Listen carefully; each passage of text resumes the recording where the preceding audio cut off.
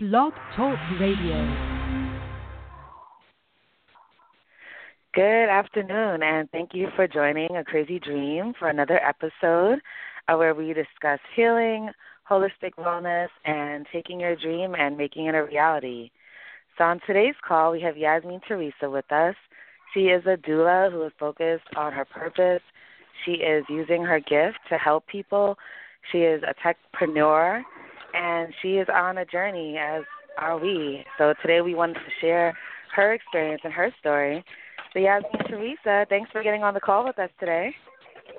Thank you for having me. Of course. I wanted to first say welcome back. You know, you were out of the country for a little bit. I was wondering if you could start by telling us a little bit about your experience and your travels. Oh, of course.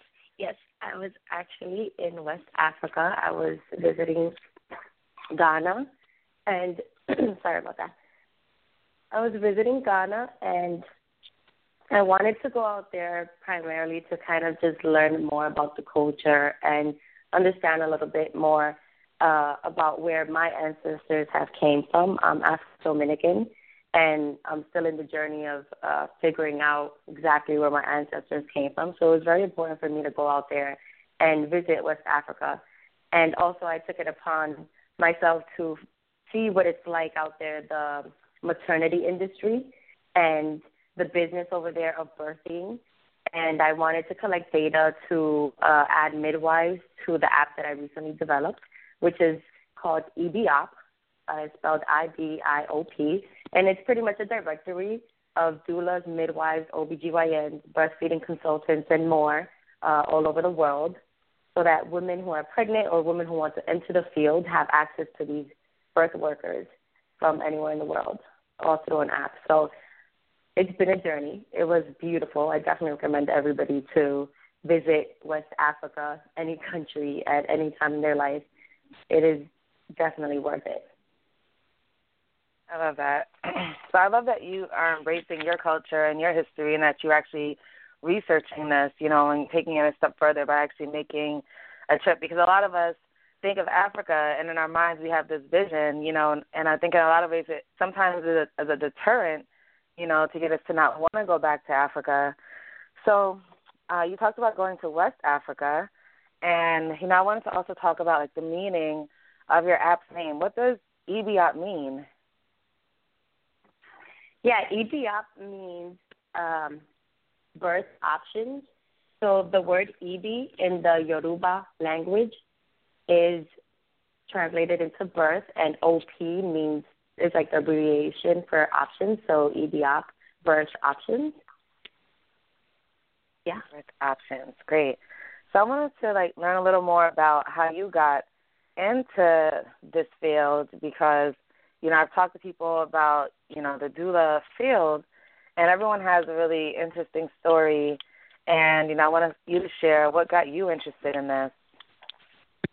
Oh, my gosh. Well, I pretty much got started when I was probably around 12 years old without really realizing that being a doula was something real, was something that is now a career. Being a doula is pretty much being a servant. The word doula stems from the Greek word. Well, it's a Greek word, and the meaning of it is servant. But we've been doing this from generations and generations since humanity started, right? Since the beginning of humankind, when women would give birth, it was a celebration of women that would come together and assist the woman while she's laboring, or even throughout her whole pregnancy. And so now, at 12 years old, I found myself being in junior high school, having friends around me become pregnant, and me not being necessarily okay with the fact that they weren't getting the support that they needed, you know, getting the attention that they needed probably from their colleagues in school or just their community. So I took it upon myself to do research for them and find out options that they had in their community to get that kind of support that they needed to have a better, maybe a better situation than feeling isolated as young teenage moms. And when I went to college for fashion design at 17 years old, it took me less than a year to figure out that that wasn't what I was supposed to be doing, that I was supposed to be in a field that was helping people, and on top of that, I needed something to help me feel that there was a purpose for me to be alive. And I found that after watching The Business of Being Born, a documentary by Ricky Lake and another producer named Abby Epstein, they created this documentary that kind of focused on the business of being born here in America and just a lot of the disparities that women face, not having enough, not that they didn't have enough options, but not being told that they had options on how to birth based on their cultural beliefs or their, their own personas and what they wanted. And I found out what a doula was when I saw Ricky Lake herself become a doula to the other producer when she got pregnant throughout the filming of the documentary. And I saw how important it is for a woman to have that sister support. A doula would be a sister to that lady that's pregnant and really just provide her with everything that she might need educationally when it comes to being pregnant, just getting prepared for the baby to come, helping the family get acclimated once the baby is born, helping her emotionally if she has questions that maybe the doctors can't answer because the doctors are too busy. The doula always steps in and does that. If a lot of times women have questions as silly as, can we have sex while I'm pregnant, or how important is it to breastfeed the baby, and all these things that women are probably ashamed to ask, or it's too taboo in their culture. They don't feel safe, to ask maybe their providers or even their families. So a doula steps in as a sister with no judgment and tools in her tool belt, ready to provide that support for mom and for her family. So that's pretty much where I made the decision of wow, this is a career that now people are choosing, but this is also an ancient practice that my ancestors have done forever out of love and out of the need to support and keep unity in our communities and family. I realized I can start this career as a doula and then transition into becoming a midwife, gain my experience as a doula, observe births and support families through their births, and then transition into becoming a midwife. And that's exactly what I'm doing now. Yeah, I love that you're taking your interest, and combining that with a way to actually live your life. It's like true harmony and authenticity. It's like an expression of love. So you brought up some really interesting questions because I have never been pregnant, at least not to my knowledge, and I don't have any and I don't have any children. And I don't have any children. So there are some things that I have wondered about, and you actually brought a few of those up. So I know that people listening might be wondering those same things. So I want you to answer these two questions for me, and we can go on. So how safe is it to have sex when you're pregnant? And actually, let's just start there. Let's start with that question. Could you tell us about that? Yeah. It is extremely safe to have sex when you're pregnant. However, I am not a medical professional yet, so I would always advise a client of mine or anybody to just make sure with your medical provider, whether that is your OBGYN or if you have a midwife who does the same work, ask them always if it's okay because, you never know what's happening down there as far as the way you are created, the way you've been born. Everybody's uterus is different. Everybody's function down there is different. So if you have maybe a high-risk pregnancy, sometimes women have short cervix, CERVIX, a cervix, right? It's the little canal after the tunnel where the penis is, and those women tend to kind of have to be on bed rest more because there's a high risk where the baby could kind of come down too low before it's supposed to, before it's born. So there's certain things you want to just kind of be aware of before you jump into any kind of physical activity when you're pregnant, even though for the most part, it's usually always very safe. But when it comes to love making, this is the way you created the baby. So it's almost imperative that you keep that intimacy alive while you're pregnant. And it's funny, but even during birth, I've heard stories where women have made love when they started to labor, before in the first stages of labor, where it's just kind of you get those contractions maybe every 3-4 hours, or maybe every 6 hours. I've heard stories where people make love, and then the next day they open up more in centimeters, and then their baby comes quicker. Because there's something in the semen of the man that actually lubricates the woman's vagina, and it helps it open up for the baby to come out when she's in labor. So it just shows you that intimacy is so much more important than we think when it comes to being pregnant and during labor. That's why we're very big as midwives and doulas. We're very big on supporting women who want to stay close to their partner during labor and who want the assistance of their partner during labor, like kissing each other during labor, massaging each other, or even rubbing the nipples, so to help progress her labor or help her through the labor through physical touch and physical comfort.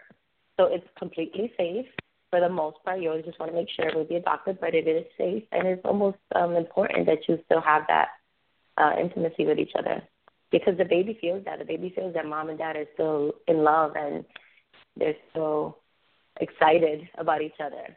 It's all energy. Yeah. I love that you talk about that, because some people don't know, but when you even orgasm, you release those feel-good chemicals.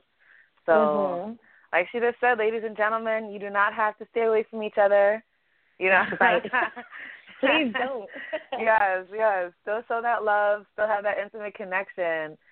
And my next question was, what are some of the ancestral practices or remnants that you could tell us about that we still see in, the birthing process or in, early motherhood or birthing today? Yeah, one of the things I definitely still see being used today and now being a trend today is the rebozo method. The rebozo method is, I believe it's South American. It's a South American tradition. But, let's be real, it's probably been used in other places, just a different name. It's a 12-foot-long cloth that is used for many reasons, especially when the woman is laboring. The midwives, the doulas, and even the partner usually use this 12-foot-long cloth to help comfort the mother while she's going through her contractions. I like to call them rushes, her energies. While she's going through her rushes, allowing the baby to come down through the birth canal. And you pretty much hold the mom's belly up, maybe if she's like on the floor on all fours, and she's just kind of like zoning in and out, being in tune with this extreme energy in her body and going through these flows. You put the cloth under her belly and you stand over her, maybe with your, straddling over her and holding this cloth and swinging the cloth almost left to right, but in support of her belly. So it's kind of taking off some of the pressure of the baby in her belly and kind of just elevating her a little bit. So every time she goes through these rushes, she's able to not only feel the support physically, but just having somebody there almost going through the process with her makes a difference for her, One of the other things is that same cloth a lot of times is then used to help a mother get her body back snatched. To be honest, they actually have a little method that they call belly binding, and they use sometimes the rebozo cloth to bind the mom's belly, maybe a few weeks or days after the baby is born, to kind of tie up her belly or belly bind her. And it would bring, the action of it is kind of like the action of a corset, but it would bring her organs back to its place. It would bring that support back to, her stomach, and she's able to kind of not only bring her little shape back that she might have once had, not that that's what we're aiming for, because everything's going to be different and we're okay with that, but just to kind of help the organs, facilitate them to get back into their place, because a lot of things move and change when you have your baby. There's, big balloon in there during those 9 months. So, and then that same cloth is used to baby carry. Baby wearing is very, very important. It is done all over the world. It is also done here in the U.S., but we don't see it with a cloth. A lot of times we use these modern little baby carriers that have clips on and stuff. So actually the best way to do it is to use the cloth, whether it's the rebozo cloth or it's any kind of baby wearing cloth, where you wrap your baby up and hold it on your chest using this cloth, and it promotes breastfeeding. It promotes the skin to skin, which is the baby always touching mom's skin or just being close to her warmth, and it could also be used for the other partner or any family member at that. But a lot of times we grow up in our culture just putting the baby down, let the baby cry, don't hold the baby too much because it's going to be spoiled. No, that's not normal for a human being that just left their womb, this comfortable place of mom, of safety, of warmth for 9 months. Now you're just going to put them in a crib and let them be there alone the first, 6 weeks of life. Like, well, that's a little bit traumatic, and that's just the reality of it. There's a lot of scientific research that's been done that babies that are held more after birth, especially through the use of skin to skin or being wrapped on mom, there's a lot more of better, how can I put this, like the baby develops quicker, the baby develops better, the brain function is better, the baby is wanting to be breastfed more often, and the mom learns the rhythm of the baby, so it's kind of easier for the mom to not get impatient when the baby needs to breastfeed, because she's already building that bond with the baby. And also it helps the mother's mood, because if you didn't know, like a lot of times when you smell a baby, there's something in the baby that actually alters our mood as humans. Like they're like a pick-me-upper. So even having the baby on top of their chest every time, it helps the mom have a lower risk of postpartum depression. So it's super, this rebozo thing can be transformed into so many different things, just this old method. And, yeah, we use it, and doulas are more so to train parents on how to use it. Yeah. I love it, the rebozo method. So I'm listening to you talk, and when you were talking, that's exactly what I started thinking was postpartum depression, because a lot of, because a lot of women are experiencing this. And listening to you, I've looked a lot into breastfeeding, because they talk about eye contact and, like you said, the smell of the baby, the feel of the baby, that intimacy. Could you talk to us a little bit? Yeah, and I've listened to formulas also, and a lot of these formulas have these chemicals in them. Could you talk to us about them? So could you talk to us about the importance of breastfeeding and how breastfeeding helps the baby and its development? Yeah, I'm huge on breastfeeding. It is so important now, because they're finally making it a point for us here, especially like in New York. In New York, they just passed a law starting in January where it's finally acceptable and okay for women to breastfeed openly anywhere in public without being shamed or kicked out of a restaurant or asked to cover up. And it's like, wow, we're about to be at 2017, and that just became normalized in a city like New York, where there's babies everywhere. We're overpopulated. And it's sad. But the act of breastfeeding, we're giving this body, these boobs, to pretty much provide life for our new babies, to pretty much provide life for probably the first 5 years of life for a human. And I say that because human beings produce a hormone called lactate up until the age of 5 years old, and after that they're not producing this hormone called lactate, so they're incapable necessarily to break down the chemicals, or just to break down milk. And by milk, I mean mom's milk, human milk, their own mammal's milk, right? They're incapable of doing that. So it just shows you right there that perhaps there's a reason why moms should breastfeed past 6 months. And that being said, that's up to you if you want to do it for a year only or whatnot, if you want to maybe just do the breast pump and provide that milk for the baby up until 4 years without putting the baby on the boob. But we are only able to break down this milk up until the age of 5, and then we're supposed to find our calcium somewhere else, not through another animal, but somewhere else, like greens. And that just shows you, because when we eat certain animal products, like certain milks from different animals, a lot of us tend to be lactose intolerant or tend to get sick or have a bunch of allergies, eczema, and all these things that we kind of don't ever really put together the dots. So for me, breastfeeding is so important because your body is almost like created to breastfeed a baby, and it is proven that a baby functions better when it's breastfed versus when they're given formula. A baby tends to get sick quicker. They tend to break out in the skin quicker. They tend to have a lot more allergies.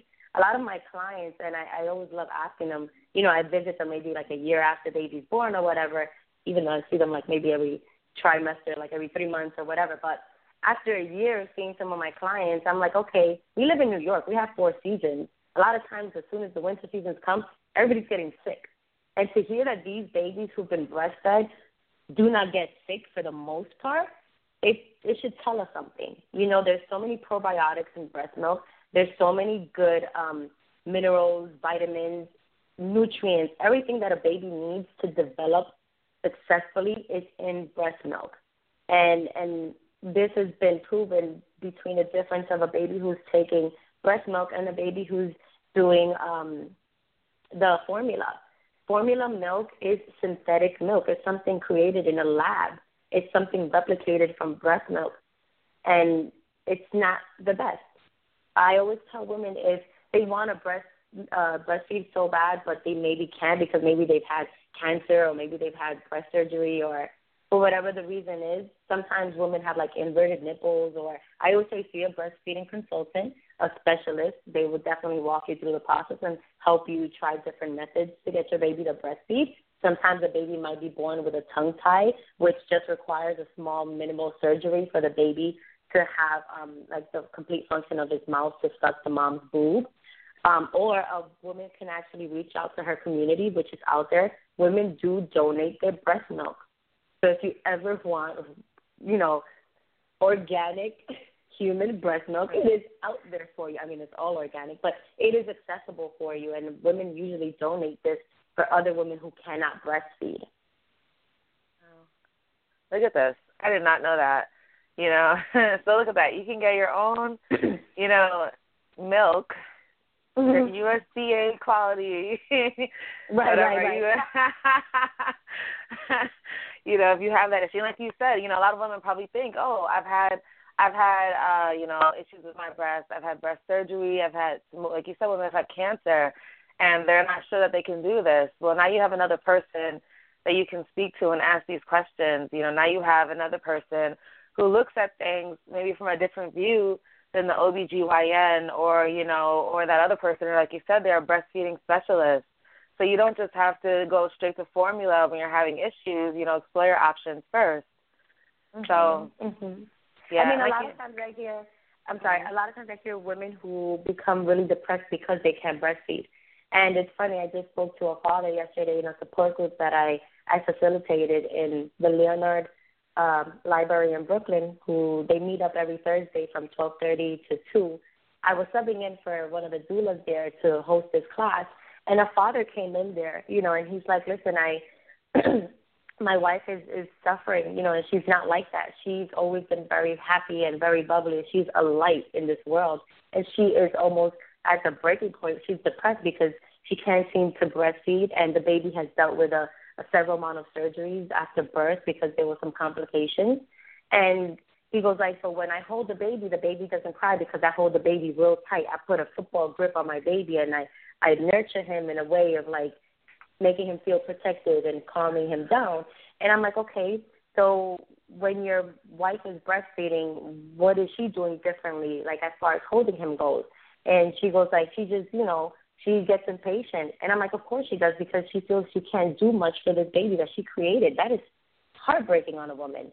That's like telling a woman she don't know how to love, you know, and that's what we're born to do. You know, men as well, but we're the nurturers. So it's so hard on a woman who just created this life. And I told him to teach her how to hold the baby while she's breastfeeding him the way he holds him while he's calming the baby. And he was like, that is an amazing idea if I am able to maybe facilitate her holding the baby while she's breastfeeding. And I said, don't sit in front of your wife while she's breastfeeding so she won't feel judged. Sit behind her. Sit behind her, maybe put your legs around her, and both of you hug the baby, as if dad is hugging mom, mom is holding the baby, and he's facilitating her arm on how to hold the baby while she's breastfeeding. And if she gets impatient or she feels like she's not doing well enough, at least she knows her husband has her back. And it's so important to to understand that women do go through this all the time, but there's hope. There's help in these different ways of understanding your baby and getting to know their personality in order to have a better relationship with them. Babies are not dolls. Babies are persons that we need to learn the same way we do when we're dating somebody. That's it. No, I mean, it makes total sense. Even when you talked about earlier, this exchange of energy, the wording around pregnancy, contractions, it's this extreme energy coming through your body. Right? Yeah, there's this extreme energy. Thing. Like, no. Oh my gosh, yeah, the verbiage, it's like the words, it's the importance of understanding words and what they mean and how we use them, because when we look at it differently, like when you said that to me, it's like because I thought about it and I felt, like, oh my gosh, like this little person is inside of you, like, and it's like amazing to me. And people are like, why are you being so extra? And I'm like, no, like, do you understand that this person hears everything? They feel your energy, that it's like they feel your stress. They feel when you're happy. They feel when you feel safe. When you stress, you release everything. Mm-hmm. Yeah, when you stress, you release cortisol. Like, they feel that too. Like, they feel all of that with you. And then when you actually give birth, they're literally coming through your body. Like, they're being released out of your body. Like, your body is strong enough to do that. It's like you said, energy. Oh, yeah, yes. So I'm so happy that we were able to have this conversation. Yasmin, Teresa, it's been great. Can you please tell our listeners where to find you? Yeah, of course. So thank you for having me. I definitely look forward to working with you more in the future. I can be found on my website is www.ythegarcia.com. That's YTHEGARCIA.com. You could also download my app on the Apple Store and the Google Play Store. The app is called EBIOP. That's IBIOP. Download it now and let me know what you guys think. Leave a review. And also, I'm a doula as well, so if you guys want to reach out to me as a doula, go to my website. There's links. My Instagram is all there, Facebook, and Twitter, Y the Garcia. Thank you so much. So we are rounding out the end of this call. This is another episode of A Crazy Dream. Like Yasmin Teresa said, please go download her app, EBIOP, IBIOP. It's in the App Store. Get it in your phone. You can find your OBGYN on here as well, ladies. So you can look for options. You can start preparing now if you're going to be thinking about having a child in the near future. So go and check her out. And you can find us at FromMothersGarden.com and join us for another episode of A Crazy Dream. Take care. Thank you.